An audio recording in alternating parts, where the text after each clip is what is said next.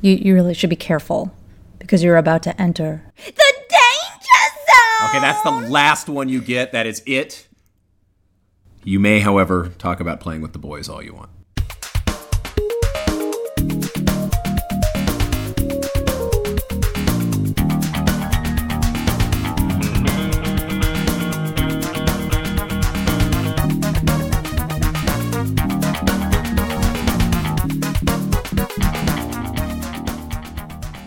Welcome to A Match Made in Space. I'm Allie Goodman. And I'm John Wolter. And we are a married couple showing each other the 80s movies of our childhood. This week, Allie showed me Top Gun, the naval recruitment film that masquerades itself as an actual story, starring Tom Cruise and Kelly McGillis and a bunch of other people. A lot of people, actually. A lot of people, actually. It's a star-studded cast of slightly above that guy level people, but, you know... Yeah, star-studded. From 1986, if I'm not mistaken. Well, you have the Wikipedia. Oh, I guess I could actually look at that and make sure that you are correct on that date. Yeah, 1986, yes, and it was directed by Tony Scott, the late Tony Scott, Ridley Scott's brother, who... Really? Yeah, you didn't know that? No. Yeah, he's Ridley Scott's brother. You know, he directed. Sometimes you say these things and you're like, Ridley Scott's brother, and I'm like, really? Because I'm so naive, and you're like, oh, I see. Okay, this was actually a sincere. He was okay. Ridley Scott's brother. You know, he recently, a few years ago, he committed suicide. Oh. Yeah, remember he jumped off that bridge? No. Oh, yeah, a few years ago. Yeah, he just basically... Wow, we're starting off the episode with a hilarious bang. Yeah. Suicide is... Okay, go Painless? ahead. Yeah, we talked about that last time. Okay, but, but apparently, he that's it. He directed up a whole bunch of movies, like you know we've all heard of, like Beverly Hills Cop 2, continuing the specter of mentioning Beverly Hills Cop in relation to movies. And for some reason, I feel like we're never going to watch that just because we always talk about it. No, why would we do that? It's like watching Ghostbusters or something, you know. And basically, it was produced by Don Simpson and Jerry Bruckheimer. You know, it was kind of the Michael Bays of their time. Yes. As far as like Tony Scott, like it had Michael Bay been around to direct, I feel like Tony Scott wouldn't have done this movie. It would have been a Michael Bay movie or something. That's basically. I guess the main trivia bombs I can drop real quick on this movie is that the original person considered for the lead was not Tom Cruise. This is kind of the movie that made... Well, no, Risky Business made him. He was already made. But this is the movie that kind of made him into a viable, like, action lead star as opposed to a comedy guy. Mm-hmm. But the role was originally going to go to Matthew Modine.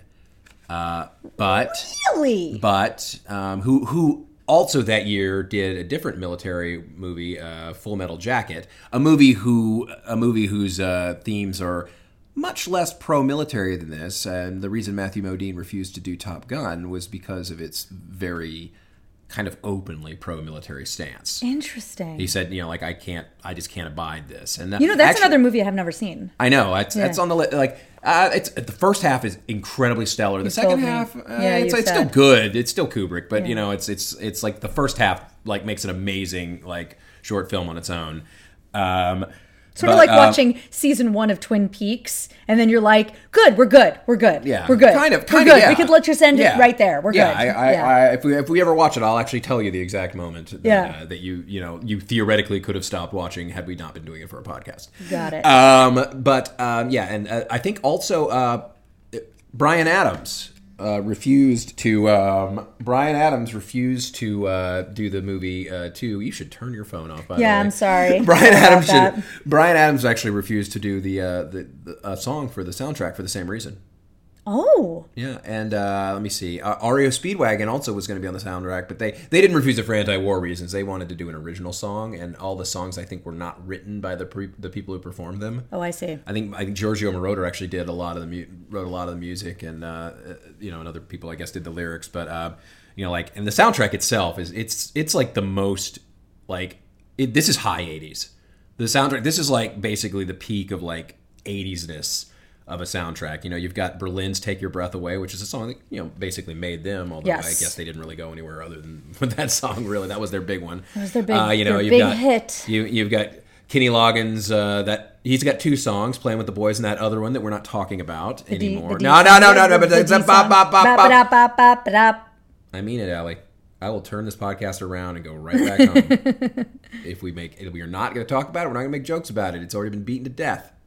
Might as well start talking about phrasing while we're at it. No, we're not talking about it. So that's about the big things I know. About the movie that's like trivia. Oh, and it was based on a magazine article, which you actually can see in the credits. A guy wrote an article called "Top Guns" about, like, I guess 1983 or so, about this about this actual real fighter pilot program, and it got gradually transformed into again a recruitment film for the Navy. A flim. Yeah. In fact, actually, this when I say recruitment film for the Navy, I'm not even really kidding. No, I know. It feels that Navy, way. No, Navy recruiters actually in some theaters set up booths outside, and the Navy reported after the release of Top Gun they had a 500% increase in enrollment. Holy bajangage! That must have been part of the whole process to begin with, because otherwise, I mean, the Navy basically let them use a lot of really like high-end equipment. Now, a lot of times, a lot of these shots that are done, like, depending on the shot, they actually, just did some shots of regular maneuvers. Okay. And a lot of the activities on they couldn't tell they weren't telling, because a lot of those are real Navy crew members. So, they couldn't tell them to do anything. All they could do is set up their cameras and shoot. Got it. For a lot of the on deck stuff, the planes cost thousands of dollars in gas an hour. Wow. To, that the movie paid for. Like flying a jet for an hour is like $7 or $8 grand. I think amazing. It's like the military ain't cheap. It uses up a ton of gas, jet fuel, to do this kind of stuff. So a lot of the budget went into like the stunt flying and things like that, and it really shows. I mean, it's I have a lot of issues with this movie, but I have no issues with the fact that the flight scenes are exciting. They're and exciting. Cool. Yeah. They're like really well done. And apparently also like when they to get the sun, like a lot of those shots, see like the planes flying silhouetted by the sun or whatever. At one point, the ship that they were on actually turned into a position that, like, because they were on their regular maneuvers, turned into a position that was not a good shot, and Tony Scott asked the captain, I need you to get turned back around so that we can actually get the shot we need. Yeah. And he said, it's going to cost like $25,000 to get this thing, turned around and back into position. And Tony Scott basically pulled out his checkbook and wrote a check for $25 grand. Wow. So that he could get the shot he wanted. Wow. So yeah, but this was a very excellently shot movie. Yeah. They actually had a very renowned air photographer on the cast who was taking shots of all the flying, and then there was a trick, and this is shades of Goose. There was a trick of flying that he was doing, a flat barrel roll or whatever, that he actually couldn't pull out of, and they lost him during the filming. He sent a message basically saying, "I have a serious problem here," and they never recovered his body. Yeah. Oh my gosh! Okay, Yeah. let's just. Yeah, this is a bummer. This is the dark underbelly of Top Gun. I know. I should have waited for like 2/3 of the way. People are gonna not listen. I should have waited 2/3 of the way through the podcast to do this, just like the movie did. When 2/3 of the way through, for like a half hour, it becomes the most maudlin thing I've ever seen. So let's go back to Goofy then. Okay. So then here's my question: what's your elevator pitch? My elevator pitch for this movie is: hey, U.S. Navy, let us use your jets to make a fighter movie, and we will sucker a bunch of dumb right-wing Reaganite idiots into being in your Navy. Okay. Here, let me write a $25,000 check right to you right now, because that's enough to make this movie, right? Well, it's enough to do one shot of it. Well, it's enough to move the ship into position for that one shot. So, let's see. What's my elevator pitch for this movie? Rebel pilot chasing Luke Skywalker. Rebel pilot chasing the ghost of his father. Luke Skywalker. Loses his best friend. Obi-Wan. But re-engages. With his sister. Sure. So I basically because they made out. Yeah, I got it. Got it. So yeah, I love this. Are there any Wookiees? Well, I guess Tom Skerritt's arms count. Yeah. Oh yeah, dude, Tom Skerritt. Tom Skerritt in that short sleeve shirt looked like he was wearing a Robin Williams sleeved shirt. Yeah. Yeah, it was Like, it was way wow. hairy. He has Tom Skerritt Scary has hairy. ape arms. Tom Skerritt. Aren't you proud of yourself for that? No. You're laughing a lot, pretty hard for someone who's not proud of herself. Oh God. I'm starting to laugh, but I'm not laughing with you. I'm laughing at you. Well, you might. Okay, so let's dig in. So I want to talk about the very first thing about this movie that I've seen this movie. I can't even tell you how many times. I love this movie. I don't care that it's. Yeah. I'm not all like pro-military. Everybody jump in the Navy, but I definitely everybody jump in the Navy. Just jump in. Jumping in. Now, considering your dad, the Navy's not a pool. Yeah, no, yeah, my dad was in the Navy. Full disclosure, my father was in the Navy. Yes. He worked on nuclear submarines as a fire control technician. He was a submariner, which is like a submariner, pardon me. Submariner. Like the Prince of Atlantis, Namor.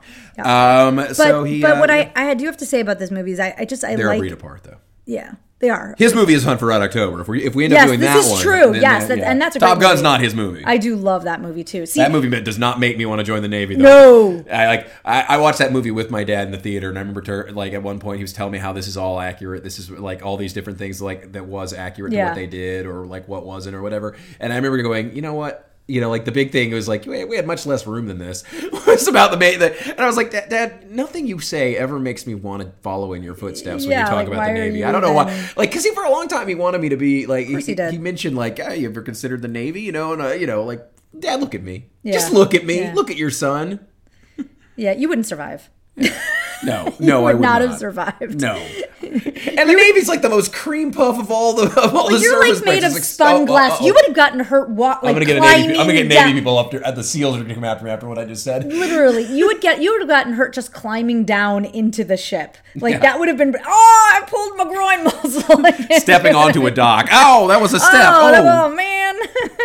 Yeah. So, but what I love about this movie is it begins with a title card that you actually have to read in silence. No, not that part. But they couldn't even get James Earl Jones. Okay, are you going to let me talk and say what I was going to say, or are you going to keep interrupting me? Okay, well then title card. Well then I can just leave and you can do the podcast by yourself and be all good. Why are you always so belligerent whenever I'm being whiny? Because you're just Mr. Whiny Pants. That's my character. Your character shouldn't then be belligerent. Your character should be long-suffering. Have you ever seen a sitcom? No. When the guy's a whiny, lazy piece of crap, you've got to be someone who sarcastically needles him, not someone who gives up. I'm going to give up. Come on, you're the cute wife to my big fat idiot. I'm really not. I don't know how to be anything. But yes, and me, damn it. All right, so one of my favorite things about this movie is the very beginning, and not the title card where you have to read it, fine, whatever, but it's the music that they have underneath it. I know I always talk about the music, but in this particular case, I think it's a really nicely done piece of editing. The way that they start the music has sort of like an underscore sound. It's kind of low rumbling. Is this the theme from Top Gun, or is this? It's that other one? It's right before you hear the bell that comes in, and the bell comes in right when the title of the movie pops up. So you've been reading this title card about what Top Gun is with the sort of undertone underscore going on, but then there's like it's almost like the music resolves from a minor into a major moment, or it like modulates, and it's such a nice moment because you see that, and it just, I don't know, it like makes you feel good. And I know I got excited every time that happens. So stop it. I feel like you're making fun of me like the girls did at the Manic Street Preachers concert, and now I'm feeling really What girls nervous. made fun of you? Do I have to go beat up some girls? You don't remember? Oh, what? They were like, I was dancing and having a really good time. And that was your mistake. You were dancing and having a good time at a concert. You're making me feel bad. That was a joke, honey. Oh, okay. I'm on your side on this. Oh, okay. Because I don't know. Anyway, so I love it. It's weird that people would be that upset at a Manic Street Preachers concert, which is literally one of the few concerts I've ever seen with like they weren't fans upset. They were just making obsessive. They weren't upset. They were just making fun of me. Is it because you danced like Elaine? Yes. Well, you were doing the Elaine for a lot of the concert. And my mouth was gaping open. I know, because I was really happy. Was it gaping open, or were you doing an overbite? No, I was. Were you biting that lip? Oh, you were doing that. Okay, yeah. For anyone who has our special video content version, that was really hilarious. But for those of us who are stuck on the audio only version, who haven't paid for the premium upgrade, I'm sorry. But I assure you, she made a very goofy face. I did. I am a goofy-faced Denise Huth. No, let's not do that. Come on. Making fun of Denise Huth. I'm not making fun of ever. Is something for best done privately. Two things I always forget about this movie. One, that the opening credits look like a TV movie. Right, and that Tim Robbins and Meg Ryan are in this film, along with the dude who played Strickland from... James Tolkien. Yes. James Tolkien. We had a whole thing where I saw his name in the credits. I'm like, James Tolkien, who is that? I know that name. Who that? And the moment he showed up, I'm like, there's James Tolkien. And once again, playing an authority figure. Yeah, kind of a dick authority figure, but with a good heart. Well, Mr. Strickland is kind of a dick. With a good heart. With a heart soaked in booze. Heart soaked in booze. Oh, God, I love how much of an alcoholic Mr. Strickland is. Can we just talk about Mr. Strickland for a while? I love him so. Sure, by all means. Yeah, I don't know why I wrote this, but right after... So there's like the whole opening scene has to do with the guys that are up there, flying. Yeah, there's a guy named Cougar, I think. Cougar is the main guy. Cougar and Merlin. He's like Cougar and Merlin. They're cops. Totally feels that way. Cougar and Merlin. Cougar is basically trying to find all the young boys, because Cougar's in her 40s. Cougar's the top in their school. He's like their... Well, I don't know. Are they really in a school right now, or are they in a... I don't know where they are. I think they are officially Navy pilots. Oh, The Top Gun school is like for the elite pilots. Yeah. But so they're flying like regular maneuvers, and there's an issue, and...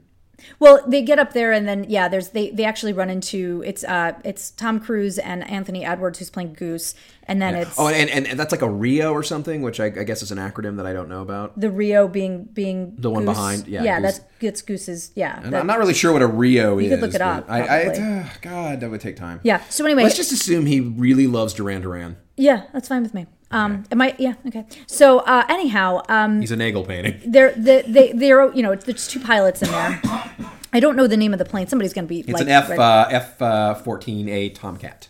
Oh, there you go. So there's two pilots in there because my cousin was flying single manned pilots. So, right. Pilot planes. So, and I don't remember what those were called, but I know they weren't these. So these were specific to this. But anyway, they run into some company, quote unquote, with some Russians, quote unquote. And the Rio's the radar intercept officer. Oh, there you go. So they get...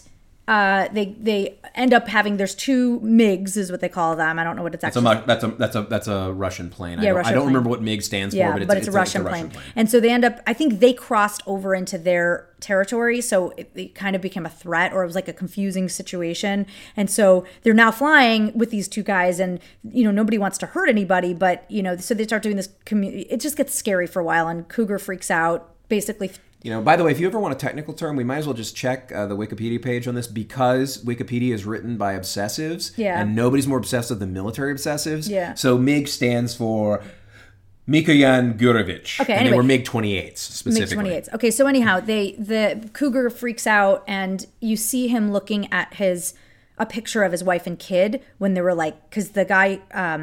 the MiG got a lock on him as if he was going to shoot a missile, and he didn't, and they were fine. Yeah, they do that. Yeah, that was the gamesmanship. Yeah, it was the gamesmanship. Actually, in Hunt for Red October, when they do the sonar pings, my dad said they used to actually do that with Soviet subs. Yeah, it's like a gamesmanship thing of going, I see you, I have you locked, I can do this, I could hurt you. Get the hell out of the way. Yes, exactly. Get out of here. So essentially, they're done. It's all fine. Everybody's okay. There's some jokery. Tom Cruise and Anthony Edwards, Goose and Maverick shoot the bird at the guy, and it's like all fine, Goose whatever. Shoot the bird? Maverick takes a Polaroid of it. No, Goose takes a Polaroid of it, and Maverick that's what I'm saying. I meant to say that. Goose takes a Polaroid. Yeah. I said it backwards. But Maverick shoots the bird. Yeah, only one of them shoots the bird, just Maverick. But it's fine. And by the way, that is an incredibly risky use of a $4 jillion plane. Yeah. Anyhow, they're done. They're flying back to the ship, and Cougar won't fly back, and they're out of fuel. Yeah. So it becomes this sort of tense situation, and Maverick he's too shaken to land right. Right. So Maverick goes back up, and they don't have the fuel for it, but they go back up to get him because it's like, I can't leave him up there. He's up there. He won't come down. Yeah. And so they bring him back down. They get it. They fly him back down. They kind of stay on my wing, come back down. He gets him down, and basically Cougar says he's holding on too tight, and he turns in his wings. And because Cougar turned in his wings, that Maverick and Goose were second in line, and they get their shot to go to Miramar. Miramar is where Top Gun is. Just to kind of give the exposition of what's going on. And by the way, it's important to note. Why, considering it was the name of my college's mascot. Yeah. The Cougars. Yeah. The word Cougar, every time I say it, I want to say Kruger. Like Freddy? Yeah, like Freddy Krueger or like Krieger was actually the character from Archer. But like I want to say Krueger instead of Cougar, and it's messing with my brain right now because I keep I'm like. Well, we're probably done talking about him. So yeah, he leaves the movie. He leaves the movie at this point. Yeah, he's but gone. I have to say Bye, that Cougar. personally, I've watched this movie many times. I have yet to watch this movie since I've had a child, and I have to say I had a personal emotional breakdown. I totally got where Cougar was coming from. I was feeling his pain and his fear. Yeah, that's right. You really broke down. I broke down. I was crying. And by the way, it was a triumph. Oh my God, almost a triumph of the will, I think, but triumph of my willpower. Oh God. Sorry, German heritage, I apologize. I overcame the desire to mock you for crying about Cougar, like completely flaming out, like as an emotional moment. Because I'm going to say this right now. I was like, I was not as moved by you. I mean, conceptually, I understand why you were moved, but it was so heavy-handed. I don't care it was heavy-handed. I don't care it was heavy-handed. I didn't say that. I'm saying I just... Oh yeah, I didn't say... Well, I didn't say it with that accent. Well, no, the accent was there to highlight the syntax. Oh, okay, but it was emotional for me, so okay. I felt for him. I'm sorry that you have feelings. We know what have we talked about that? All movies are to be viewed with ironic detachment and mockery. Yeah, I know. You know. I gotta work it's on that. It's okay. We'll get there. So yeah, they not everybody can be as cold-hearted and unfeeling as you. I know, but you can try. We can. You know, and I so basically right after this, first of all, before when they get called in the carpet about this and everything, before he goes to Miramar, I noticed and I kept noticing. This is a sweaty movie. Oh, it's a sweaty movie. This movie is way sweatier than I would have ever thought it was. There's sweat glistening on everything. Now, I know they're I guess in this case they are in the Indian Ocean and everything, but it feels like every chance this movie has to douse everyone in a thin, glistening sheen of sweat. Yeah, and it didn't look like sweat as much as it looked like glycerin. Yeah. Like, actually looked like oil. Well, because oil. it probably was. Yeah. You know? Like, just sheened everybody. Everyone's just so shiny and sweaty. It's like a prison movie, but it's in the military. Yeah. And it borders on a porno. Yeah, a little bit. You know, and everyone has joked about the fact that this movie has a ton of homoerotic subtext that you can find if you're looking for it. It is. I mean, I honestly was, frankly, had I not seen who directed this movie, I would have assumed that it was directed by Joel Schumacher. That's what I was going to say. I was totally going to say that. It felt like a Joel Schumacher movie. It did. It had all this camp homoeroticism too. Yeah. It was very blatant. And that's one thing because, the military obsessives are the ones who write the Wikipedia pages, apparently. Yeah. No one mentions even once on the Wikipedia page that it is one of the most homoerotic movies I've ever seen. Well, of course not. Because I guess they wouldn't know which movies I've seen. Well, yeah. But so I'm going to say this about this movie. This movie's pretty popular. People pretty much know it. I don't know that I want to walk through the whole plot of this movie. I think we need to jump around a little bit and talk about a couple of specific key points in this movie. Okay. Specifically, because here's the thing. When you get a movie that's like Top Gun where most people have seen it, you're really of the exception that hasn't seen the movie. I know you saw the volleyball scene. Yeah, I've seen the volleyball scene. I've seen I've seen, of course, pretty much all the videos that aired on MTV from it, which has the highlights of the movie. And remember, the highlights of the movie are basically the flying scenes. Not so much the scenes where people actually act with each other. So what I was going to say about words. So what I was going to say about that is that there are certain pieces of this movie that are so either A, gross, B, kind of awesome, and C, 80s but you know what I mean? You kind of go So I'd like to talk a little bit about the gross parts. Yeah. I have to say, Tom Cruise is a very good-looking man. I don't agree with his religious standpoints of the world and his craziness. Oh, you're being glib, Allie. What do you mean? Why? How? Oh, I don't understand what you're saying. Didn't you see that thing where he... Oh, my God. That was the most blatant reference to his Tom... What's his name? Today Show guy. Oh, Matt Lauer. You're right. Glib, Oh, that's right. I'm sorry. I totally forgot about that. You're being so glib that you forgot about it. I totally did. I totally forgot. I was like, what is he talking about? And he's staring at me with these come on. Don't make me jump on this couch because I will. That part I remember. He's you're screwing up the podcast look in his eyes. If you guys have ever seen the panic that Walter has. Actually, it's not panic. It's incredulousness it's that pain, you missed. It's anger and pain. It's incredulousness. But here's the gross thing. Okay, so I think that Tom... The gross thing is Goose's jams in the volleyball scene. Yeah, that's pretty funny. I actually think that's pretty funny. I think that's pretty awesome and pretty 80s. But oh yeah. Oh no. Okay, Goose, I like Goose. I'm not going to make fun of Goose. But I have to say, it's supposed to be sexy. But one of the most disgusting things I think I've ever seen on screen are when Kelly McGillis and Tom Cruise tongue kiss each other.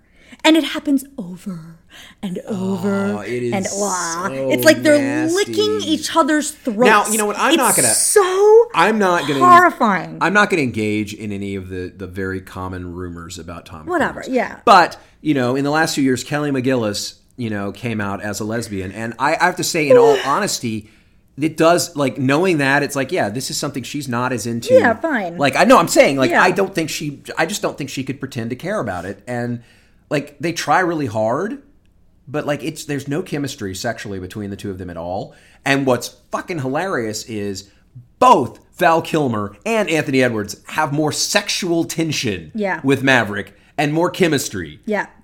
Than Charlie does. Yes, I agree. And like Val Kilmer and him are so close to fucking. Like almost every moment of that film. Like they're just leaning right into each other's Quentin faces. Tarantino, I don't know if it's a movie or something, that he has a whole quote about it. And he's like, the whole thing at the end where Val Kilmer's like, you can be my wingman anytime. And he's like, shit, you can be mine. And like what they're really saying about being each other's wingmen. I'm not going to go deep into it because we all get it. We're not going to go deep into it. I'm just... Now you're about to get that look again. I'm just saying that is like in any other movie. If you had like if it was a man and a woman in any given heteronormative movie, they would have kissed immediately. It may have been an awkward moment, and they may have never talked about it again. But they are so fucking close to doing it the entire goddamn movie. Yeah, and it's not just them. It's like there's so much like free testosterone floating around with nothing to attach to, and it's astonishing. Well, Slider wanted to put it in. Slider wanted to put it in Ice the entire movie. Oh my god! Well, he was definitely like, you know, like completely like into him. Yeah. It was gross how into him he was. Yeah. You know, like the only one of them, and like there's still some tension between Goose and Maverick, but at least Goose like seems like a normal human being with a family and like not like a fuckboy out to like get nailed. Like it is so weird because none of these people are gay. They all kind of express like overt heterosexuality whenever they have a chance to. So like, I'm not saying none of them are gay, you know, maybe they're all in the closet, but the movie presents them as straight, supposedly. But all of them are just up each other's grill all the time about everything. There's just ass slapping and like it's a little groping and like. And here's the thing: I don't mind any of that. I don't mind it, but I'm just saying it's as long as they're like being open about the fact that somebody had to at least speak to it. And nobody spoke to it. If somebody would have spoken to it, if it would have just been brought up, if just one person somewhere would have said, God, it's like, it's weird. You guys are such macho pigs, but like, it's basically a bathhouse in your locker room. You know, but the movie resolutely, and I feel like there's a lot of people who appreciate this movie for a camp factor that was not intentional. Yes. That is all over it. You know, like it is just like, it's the most creepiness. Like again, like, you know, like this gives me a hard on, don't tease me line. Oh, but to go back, yes, the actual heterosexual lovemaking in this movie is nauseating. It's nauseating, and it's terrible. I would much rather, as a heterosexual man, watch a gay porn where the actors were actually into it.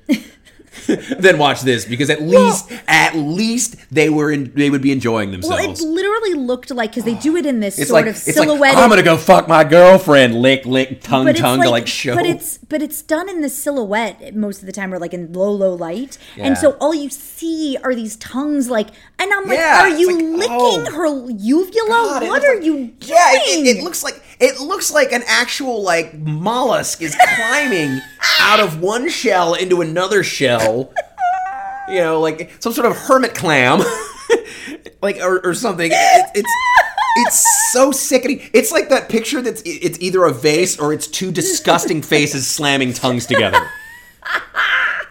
It's so wrong. God, it's like watching The Electric Company, but X-rated. It is so just wrong. nauseating. Yeah, it's really terrible.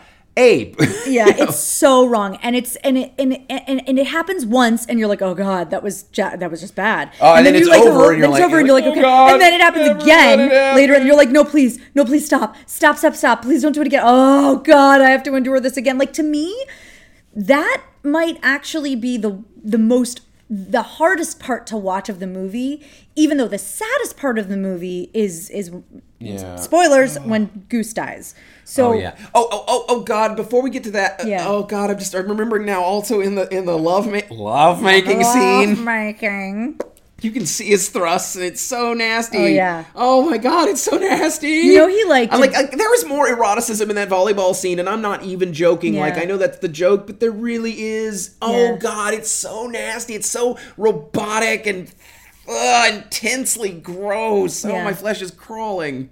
And for some reason, I don't know what it is. I don't know why, but I feel like, I don't know, they don't match up age-wise. And I feel like it's because Tom Cruise always looks so young to me. Yeah, Tom Cruise looked younger than he was, and I think Kelly McGillis looked older than she was. And I think she was supposed to be a little older than him. Yeah, but because she's a civilian expert. Yeah, but she just seems... Yeah, it's a weird age gap thing. I don't know, something really just kind of false, like, ugh.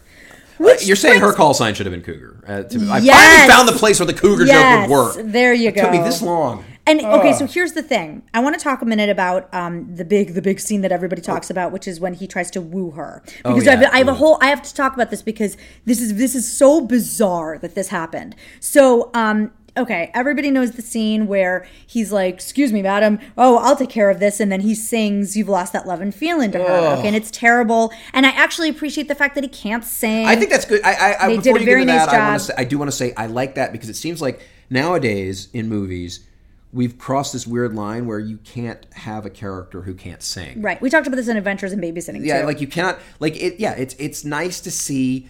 Like, it's okay that he can't sing. Yeah. He's not supposed to be a singer. But I feel like nowadays in a movie, if, like, anyone breaks into song for any reason... They're going to be so pitch perfect, they're probably going to be auto-tuned. Yes. Like, it's going to sound like there's a backing band that shows up. Yes. And sometimes it does. It's, like, ridiculous. Yeah. So this was like a karaoke situation. But then again, that's true from, like, Elvis movies on, like, when some character starts singing and suddenly there's a full band. Full band, and they're all singing with them. Yeah. But okay, so that whole scene, everybody knows he tries to woo her, and then she's like, sit down. So, whatever, pilot or whatever she says. And he sits down, and then there's this whole discussion about whether or not they're actually going to get together, blah, blah, blah, whatever. Okay.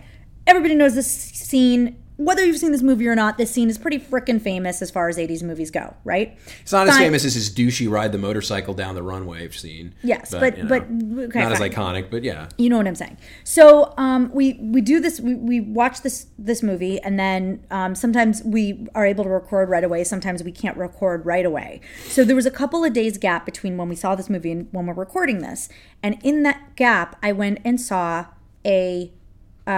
an updated, I'm saying in quotes, a set in modern times version of Othello at Chicago Shakespeare, which is like the big Shakespeare theater in Chicago.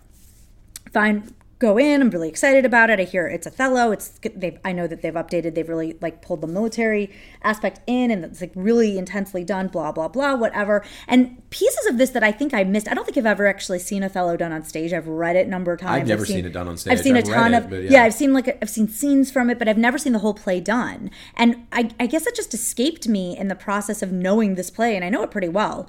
That they're sending Othello off to fight, and he won't leave without Desdemona. She goes with him. So what they do in this particular version of this, it's not that she just goes with him, but like in this one, they actually have her on the military base. So it's a really interesting take of this play, what they decided to do. So she's not dressed in fatigues, but she's in like the same color scheme. Right. And Amelia is actually in fatigues, and she's the soldier who's there to take care of her. She's her, lady in waiting. Lady in waiting is not the right term, but you know what I'm saying. Yeah, whatever. And she's like serving Desdemona, but she's actually a soldier and in fatigues, and the whole thing. It was a really interesting take on this. So between Act 1, or not Act 1, but between where they had the intermission, like the end of the first half and then the second half, they were resetting the stage, and as they were resetting the stage, they set it up for the So it was like the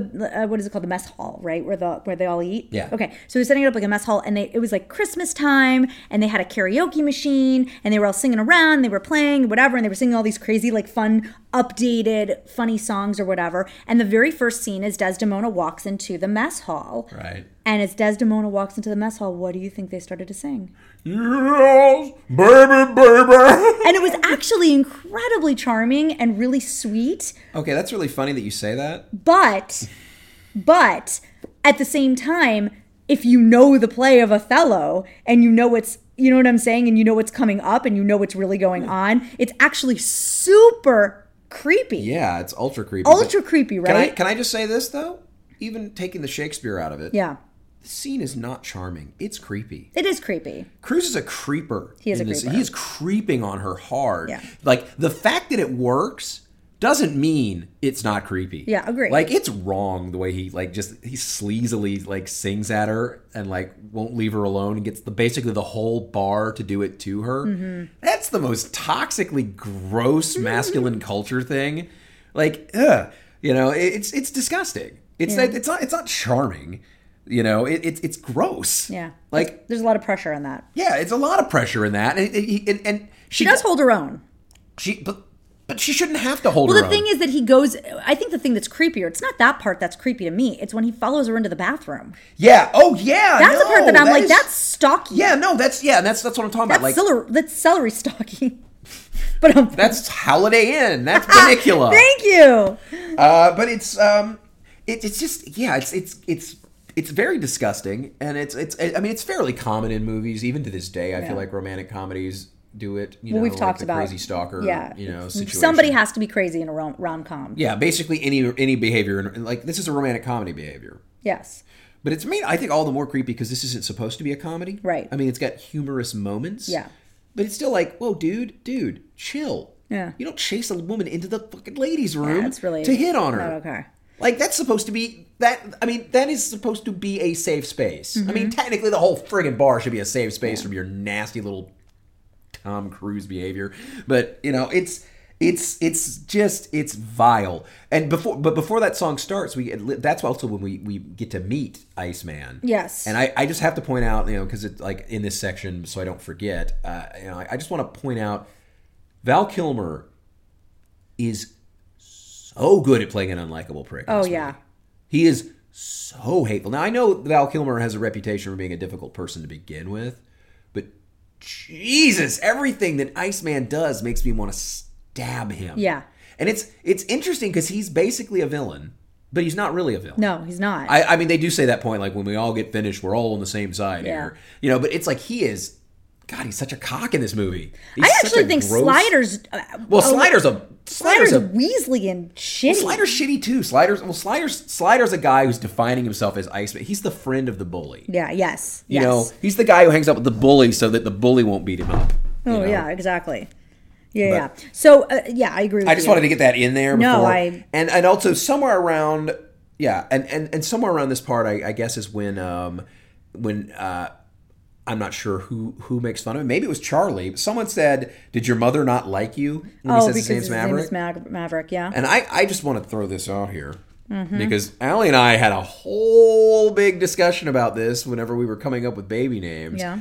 That Allie likes the name Maverick as a name, as a first name, not as a nickname. Or as a name, or as a middle name. I'm saying right now that is the most Sarah Palin thing you've ever said. And I'm so glad I didn't let you name our son Trig or Spork or Flim or whatever name she had names her kids. Mm-hmm.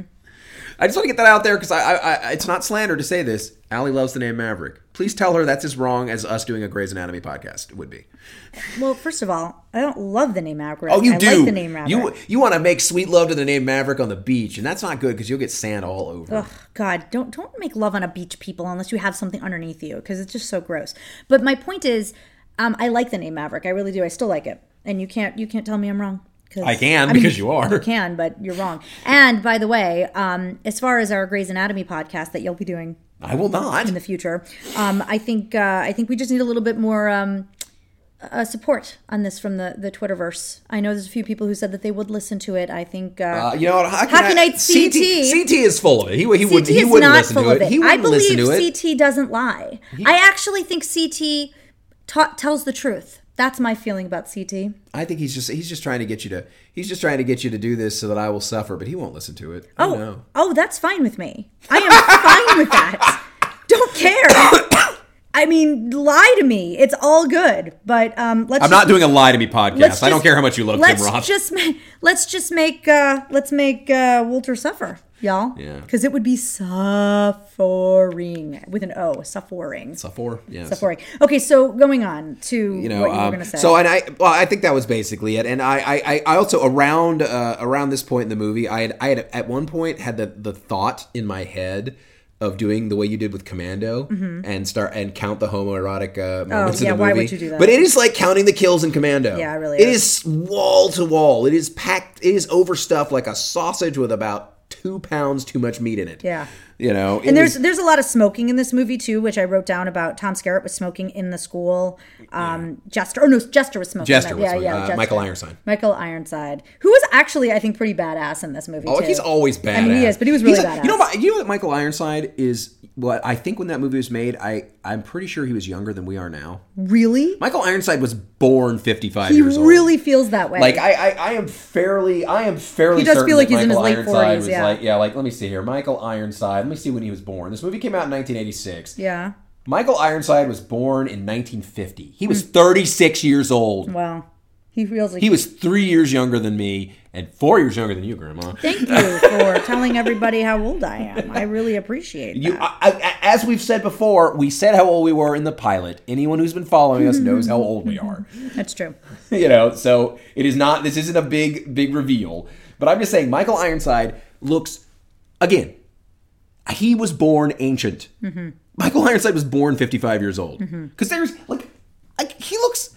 I am very near to 40 myself.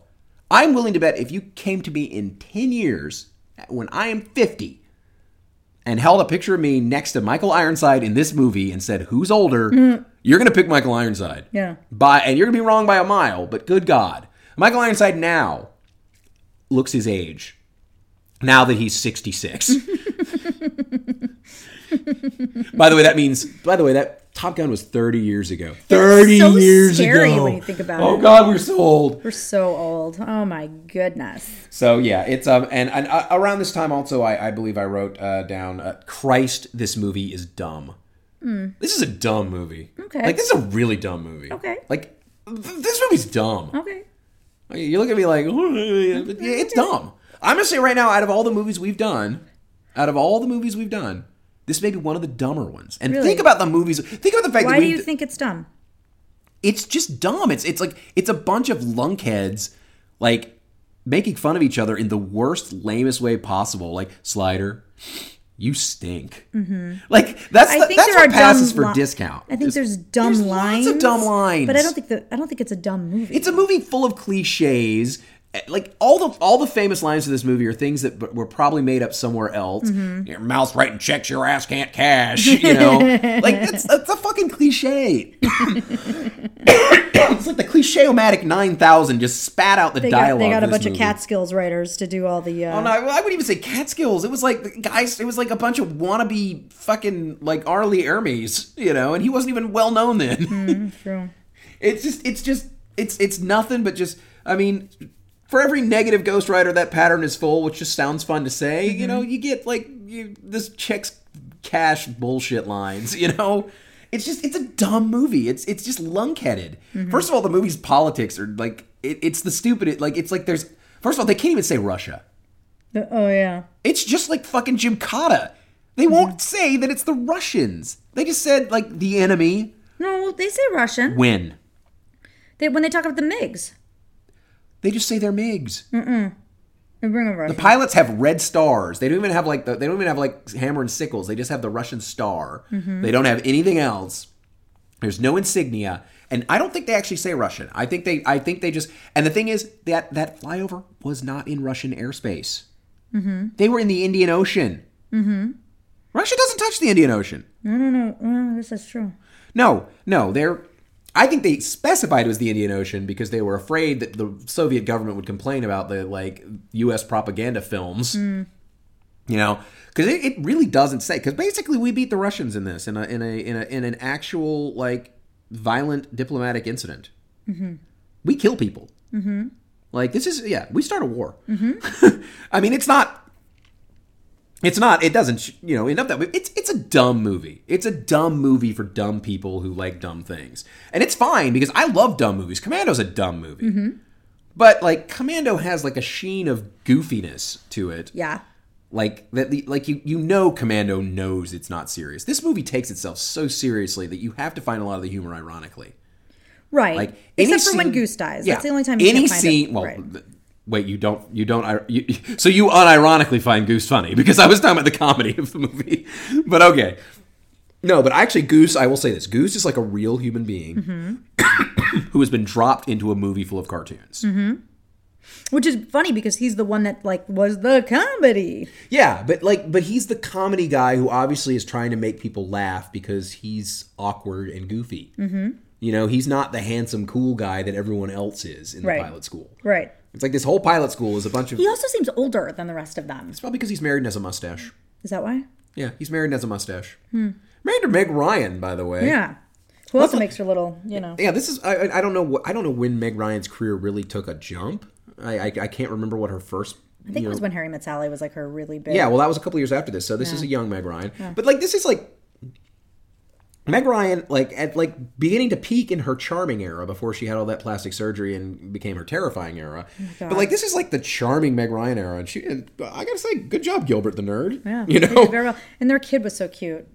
Their kid was very cute. Yeah, their kid was very cute. Very, very cute.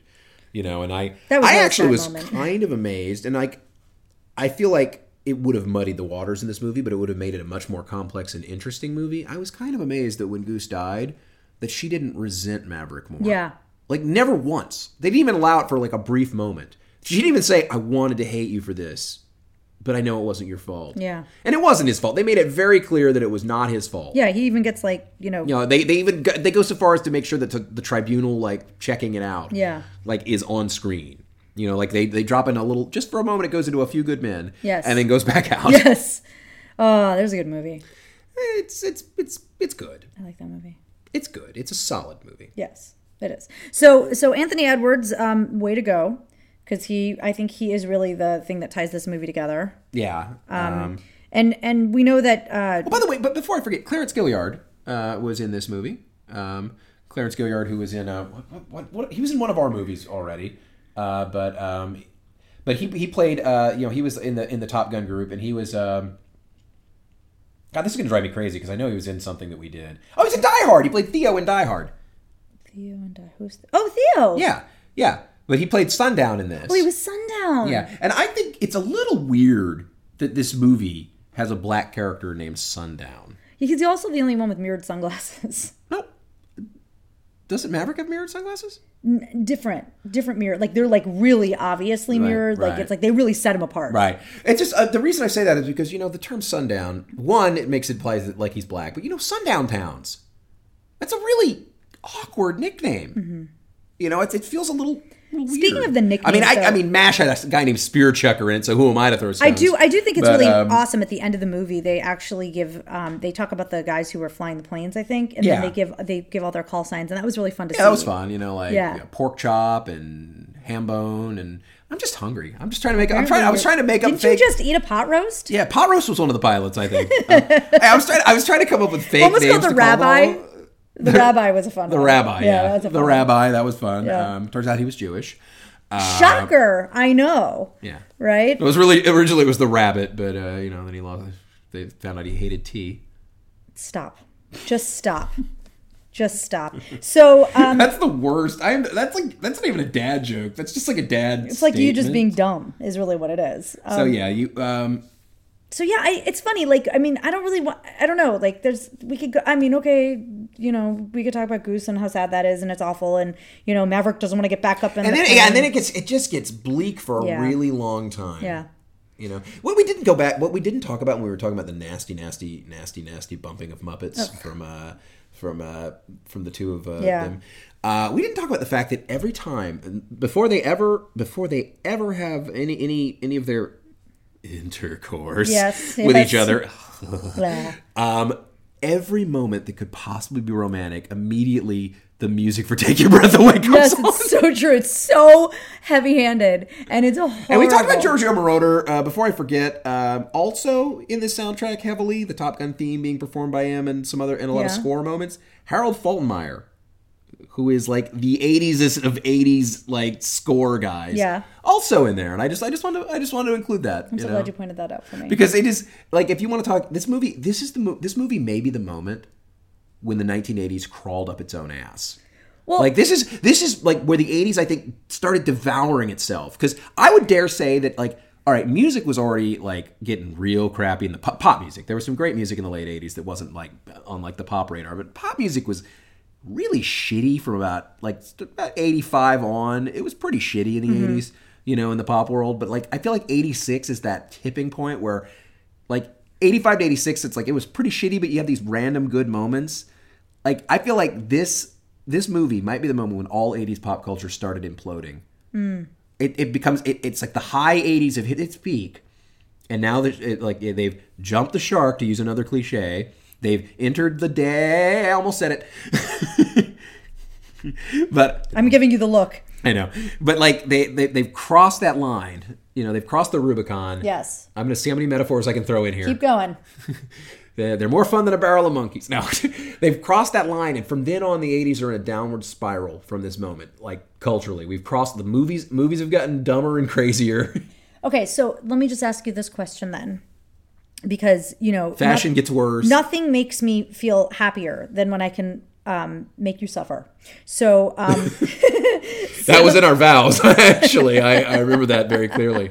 So here's my question for you: the reason, and I will let you defend this point. The reason that you, after this dumb movie that you watched, that you spent a solid 30 minutes, I would say, watching all of the music videos. Oh my God! For this movie. For negative reverse nostalgia. Okay. It's the obsession with the bad that I've got in me. You just keep telling us that just as much as... Oh man, by the way, the video, there were 4 videos on that. We rented this in the library. There were 4 videos for the movie that were on here. And one of them was the haunting Top Gun theme. Yes. As performed by Harold Faltermeyer and some guitarist guy who played for, like, I think was it Billy Joel's guitar? Not Billy Joel. I was going to say Billy Idol, but I don't think it was him. It was one of those guys who like is like a session man. Yeah. And the video for that is the most ridiculous shit you just about ever saw. It's like them in a hangar. Yeah. And you were talking about like Harold Faltermeyer. He's playing a piano. And by the way, he's one of those guys that was not made for music television. Yes. Like a Christopher Cross whose career kind of ended the moment MTV came up. Yeah. Because it was like, oh, this guy really looks goofy. But he's this like tubby dude with a beard he's playing the piano in the video.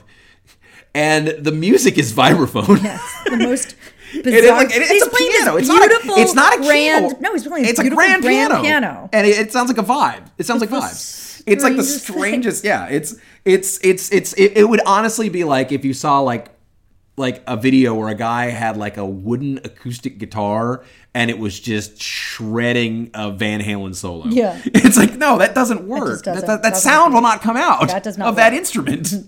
My brain is exploding in my head right now with that sound. Yeah, it was just so weird.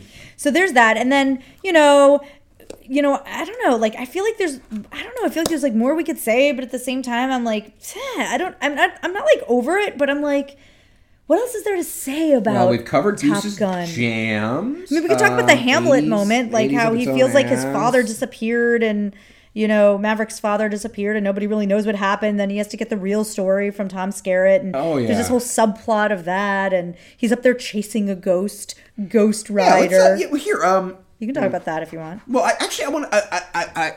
do you remember... No. I can't even remember which song it was. Probably Dock of the Bay is in this movie. Yeah. And I got really mad. Do you remember that? Because, like, this movie has, like, the 80s-est of 80s soundtracks. And it's like... And the thing is, it's, like, mediocre, shitty 80s music, pretty much. All the way through. You know, it's like, yes, I know some people just stick by the flight music that begins with D from this movie as being a great, exciting song. It's a great and exciting in the shittiest 80s way possible. Take Your Breath Away is a terrible song.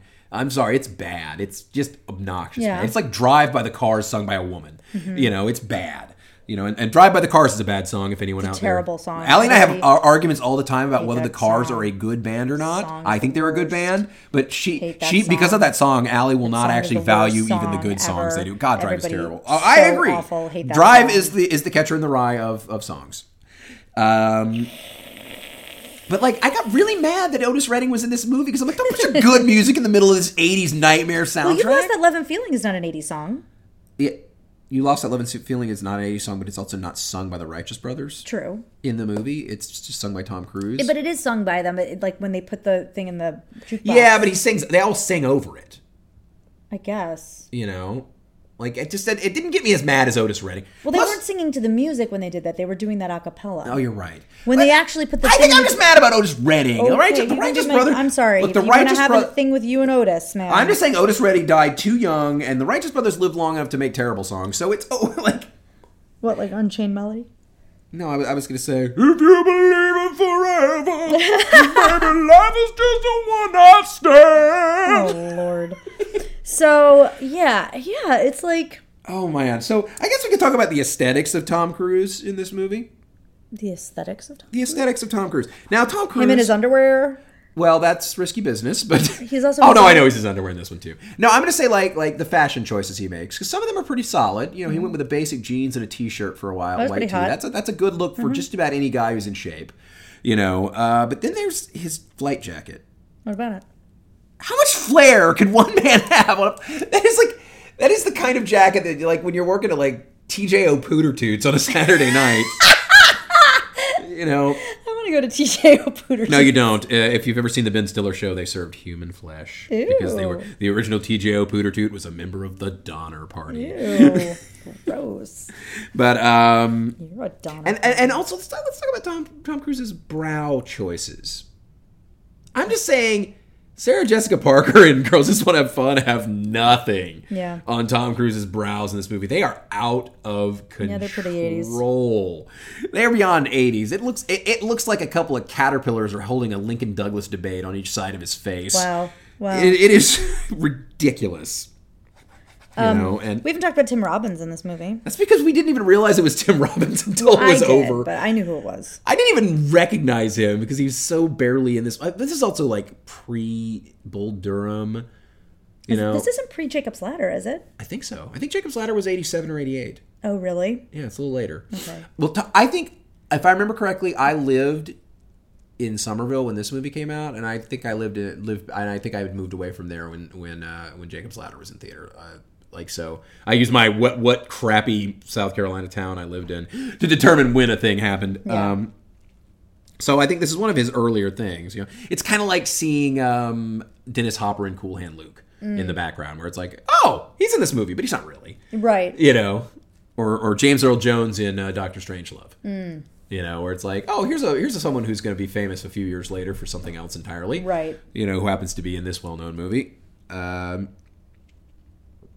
And oh God, Kelly McGillis. I'm just jumping around because I'm kind of looking at my notes because you've lost our structure. I've lost that by not doing the structure by the plot. We've lost track of what we've talked about. So now I'm like, here's some random dumb ideas that I've had. Sure. There's a line. Kelly McGillis delivers what may be the worst combination, like the best combination of both a terrible line and terrible acting. Yeah. Like it's I've fallen for you. Oh God, yes. Oh my God, that is the worst. Like, I have "what a dick" written in here. I believe this is what it is. I believe my assessment of that, you know, whatever it was right on. And he's like, "Oh, do you?" She's like, "Yes," because I couldn't let them see what I really felt, and that's that I've fallen for you. It's just so poorly done. It's just terrible. I'm gonna finish my sentence. Like it's so. Ugh. I want to vomit every time they want to do any sort of connection on screen. I'm like, you you guys just go get a beer. It's fine. Just go drink a beer and you know, pound it out, and everybody's happy. Oh yeah. So I guess let's go back and talk just briefly about Goose's death, because there's a couple the aftermath of Goose's death, because there's a couple of thoughts on this that go for it. know, like first of all, you know, like Goose was, I will say this now, he's the only character in this entire movie that I find genuinely likable as a person across the board. Agreed. I think I've mentioned it. And so the movie kills him off. Quite brutally, by the way. Like, they actually show his, like, what is his obvious death when his head hits the, you know, the cockpit doesn't get blown completely away before he's ejected. Yeah. It's brutal. You know, it's right up there with, like, putting the teeth on the curb stomp in American History X. You know, okay, like, we're not talking about that. I can't talk about that! Yeah, okay. it's a brutal, it's a brutal death. You know? And so the movie kills, brutally, the only genuinely likable character, a man who's got a family. Yeah. You know? And the music that's played during the montage of, it's like the movie has the nerve to hit the button labeled mawkish demo on a Casio. It's the saddest, lamest, and it belongs in a Final Fantasy game. First of all, it's like the kind of music that would be playing, you know, like, and not like even like the later ones, like be like Final Fantasy 1. Like you're like my black mage and my white mage are fighting a green ogre music. It is ridiculous. And you know, and that of course leads to like that maudlin stretch, which I was not like in the best of places for a while for this movie to begin with, because it's like, you know, I'm not a big military guy. I'm not a whatever. I mean, there are a lot of dumb, stupid moments where I could make fun of the movie, you know, where I felt like it's not that I was in on the joke, it's that the movie wasn't in on the joke that I was in on. Yes. But good God, for about I said a half hour. I don't think it's that long, but it is like 15 minutes at least. Yeah, it's a while. Of just maybe 20. Where it's just nothing but sadness, and he's just a sad sack, and it's like he's given up everything. You know, it just doesn't matter anymore. Quitting, he's thinking about quitting, you know, and it is just, you know, the saddest goddamn It's boring, though. That's the problem. It's boring. I don't care about his inner life. I don't. There's nothing about his rich emotional life, about losing his dad and needing Tom Skerritt to come in with his, you know, skinny orangutan wearing a t-shirt arms, you know, and tell him, you know, to tell him, you know, like, son, your daddy was really a hero, and you blah, you know, and all that kind of Tom Skerritt related things. Which is so how Tom Skerritt talks. I can't remember. Tom Skerritt changes his voice from movie to movie. I don't know. Like, it just, you know, like Viper.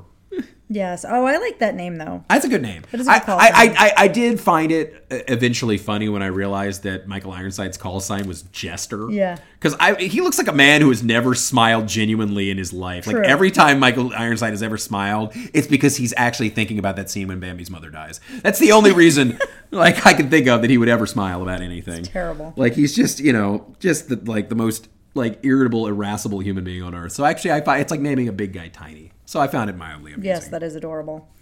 I will give you that. So I guess, you know, all this stuff happens. He's sad. And because of that, like, I was actually fairly surprised to learn that not only did he not win, like, graduate, like, the head of Top Gun. Yeah. Like, then Iceman won it after the prick that everyone said was going to win it, won it. Yeah. They did that very well, I think. But, I mean, I was fine with it. Like, and also, like, he almost didn't show up. And, like, it almost looked like he didn't really show up and then showed up to the party. Yeah.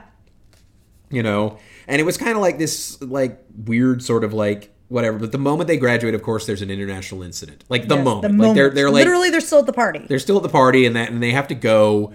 They have to go rescue some people, you know, or some crap. There's some air. They have to escort. They have to escort a ship out of enemy waters. Yeah. Enemy waters. Yeah. So it's not the Soviets, though. It's the enemy waters. You know. Whatever. You know, like whatever. But so they all get sent out to you know, back to the USS Enterprise. And by the way, I'd like to point out USS Enterprise. This is the second movie we've done, not in as many weeks, because this is the second episode we've done about the USS Enterprise in a row, but not the second episode you're going to hear, because here's a little secret: this is our Abbey Road.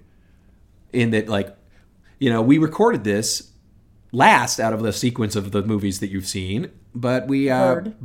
because like an idiot, but like idiots, we kind of forgot that it was time to do the Mutual movie. So we had to go back and we haven't even watched Return to Oz at this point again. But you have certainly heard our Return to Oz. I mean, why wouldn't you have listened to it, right? Assume. Yeah, I mean, everybody listens to it. So if we make references in that are somehow falling back to this, that's why. That's why. That's confusing to you. Like if I start talking about Tom Skerritt's orangutan arms for no reason, and you're like, why is he talking about Tom Skerritt's orangutan arms? That's why. That's why I did that last 2 weeks ago, or wherever. When we recorded it. Whenever we recorded it. When we got in the TARDIS.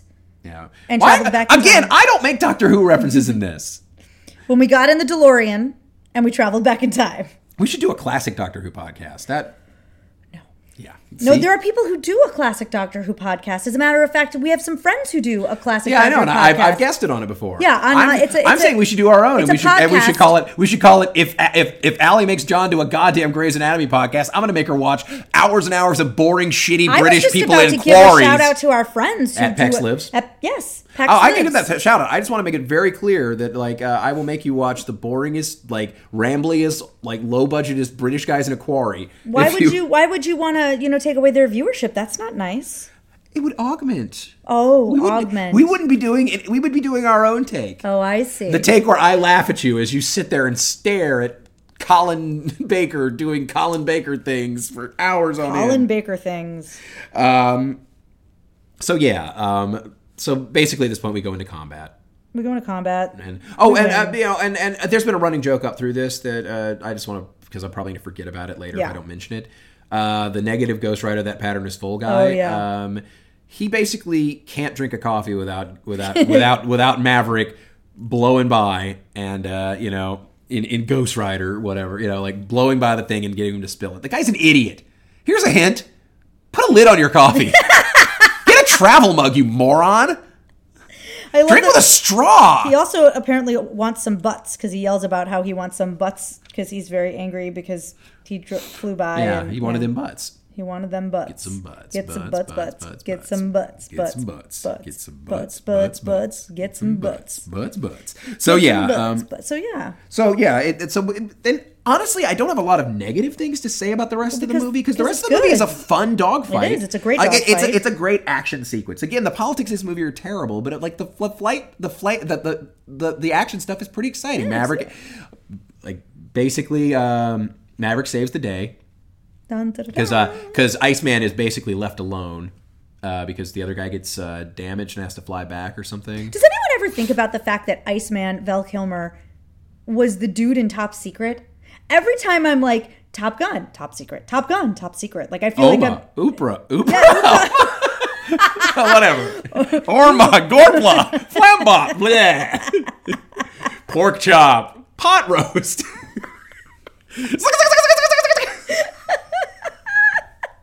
Yeah, so I learned to talk by watching television as a child, apparently, and not through human interaction. Yeah, so these words confuse me. It's bizarre to me. It's funny because the first thing I ever saw Val Kilmer in was Top Secret.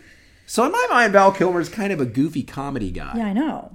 He didn't really do a lot of goofy comedies. Ever. Yeah, I know. That. It's that was it. I have the weirdest conception of him. It'd be like if the only Billy Joel album I'd ever heard was Attila. Billy Joel, that's that guy who did that weird hard rock album that had no guitars and just had an electric piano and was really and had him posing like a Viking with a bunch of sides of beef. That guy, huh? Oh, he wrote a song about a piano player? Yeah. Weird. Yeah, so yeah. I guess I don't know that. Oh, I guess I will say one other thing about this movie is I am, as Allie knows, now many people probably could guess, a pretty big Mystery Science Theater fan. This movie actually reminds me in so many ways. I mean, it's done better, but it reminds me in so many ways of there's a Mystery Science episode called The Starfighters, which is about basically a military movie. It's made by the Air Force, and it actually stars Bob Dornan, who was later a insane congressman or senator. I can't remember which one he was. I think he was a congressman. Totally right. They named him B-1 Bob because of he was just fought tooth and nail for pork for the Air Force to be brought in. But he just super right wing crazy man. And he starred in it as an actor, as a young pilot. An actor, I'm going to put in quotes because he's wooden as hell. But it's this incredibly boring wooden movie that's basically got, it's kind of the same thing. It's a bunch of pilots trying a new plane and how great this plane is. Only instead of like lots of cool shots of barrel rolls and radar locking on and things like that, it was just endless shots of planes refueling. Oh God, that's horrifying. It's pretty terrible movie. But it just reminded me of that because it's got the same basic thing. It's basically a recruiting film for pilots. Right. So, and asking that, was this recruiting film for pilots worth revisiting? Yeah, it was. If I could just cut out all of the we're going to show tongues and lick each other's faces like deep down into our esophagi, I would be fine with that. I really like this movie. I think it's fun. I definitely found it a lot more emotional than I always thought the Goose stuff was super emotional, but it wasn't even just his death in this one that was emotional to me. It was the after. It was the watching the little kid. Like, that killed me. Like, I don't know. I'm too much of a mom now. It's really hard for me to not empathize. Yeah, your genes got like 8 inches higher since you became a mom. It's the most amazing thing. Know. It's kind of cool, isn't it? This thing. I didn't even know Guest still existed. Z Cavaricis. So yeah, I think it's worth revisiting. Does it hold up? Yeah, because the nostalgia of it for me still stands. Like, there's some, it's fun. I love the fight scene, like the flying scenes. I think they're done really well. So yeah, there's good stuff in it, and it's fun and funny and weird, and Goose is awesome, and yeah. All right, so was it worth watching? In all honesty, I don't 100% think it was. I did not think it was a very good movie. I don't have a nostalgia for it. Well, that's why. But I do think again, I think the flight scenes were great. Mm-hmm. I think the volleyball scene is hilarious. Yes, it's great. Because it so doesn't realize how gay it is. And I think Anthony Edwards does a fine job of being a likable goofball with Goose. Yes. But I think most of the movie is mawkish as hell. It's stupid. I just don't care about Maverick. It's like, oh, I'm a hotshot who's really good, who's sad for a while because of a mistake that isn't even really my fault. And now I'm a hero. I think he's sad not because of the mistake. He's sad because he lost his best friend. Right, I know, but he's blaming himself, and that's why he won't go back up. It's like, it's not grief. It's like he lost that love and feeling. But like, it's just, I think it's just not that good a movie. It's I think the pilot scenes are great, but it's like people have to open their mouth and talk to each other throughout this movie, and that's where its downfall is. Yeah. It's not a good script. The dialogue's terrible. And in fact, that script there was apparently the idea for this movie kicked around for a while, and a bunch of people refused to write it. And I guess it's because liberal Hollywood didn't want to deal with this war movie or whatever. I don't blame them. But it's just, I don't know. It doesn't suit me very much. I think it's overall not that great a movie, despite what the American Film Registry says. It's now a member of the American Film Registry for its historical impact or whatever. Or its quality, which I'm guessing is not the reason. Right. So I guess I don't think I've got much more to say about this movie. But I think Jim Cotta was a better, more entertaining movie. Well, actually, no. Jim Cotta was a worse movie that was more fun for me to watch. Sure, I hear you on that. I think this movie is better than Girls Just Want to Have Fun, but I think it is far less good than Commando. And I think even Cobra, as reprehensible as its politics were, I cared a little more in a lot of it. Okay. So yeah. But anyway, we got a website, which you probably know about, matchmadeinspace.com. You can also find us on iTunes by, just search Match Made in Space. It's going to be us. It's going to be us in one aviation podcast episode. Which is kind of It's going to pop up. And if you want to send us some communiques that are longer than 140 characters, matchmadeinspace@gmail.com. And, or you can just go to us on Twitter and follow us. It's at MMIS Podcast. You can see whatever picture from this movie I have decided to use as our header this time. And I'm trying to think. And if you want to follow either of us, of course, you can find Ali Goodman at Ali, like Muhammad Ali, _Goodaman, GOODMAN. And I can answer our door. You can find me at Hitler Puncher. At Hitler Puncher. At Hitler Puncher. The Twitter guy. Oh, it's just the mail. Oh, it's just the mail. Oh, how exciting. Off or something. Well, how nice of them. Well, so I guess. Yeah, that was exciting moment there because that got a little scary. Somebody's trying to get in our house. DIY, man. Yeah, right. So Flying by the seat of our pants like real Mavericks. This wompity womp. So this is Match Made in Space signing off. Adios.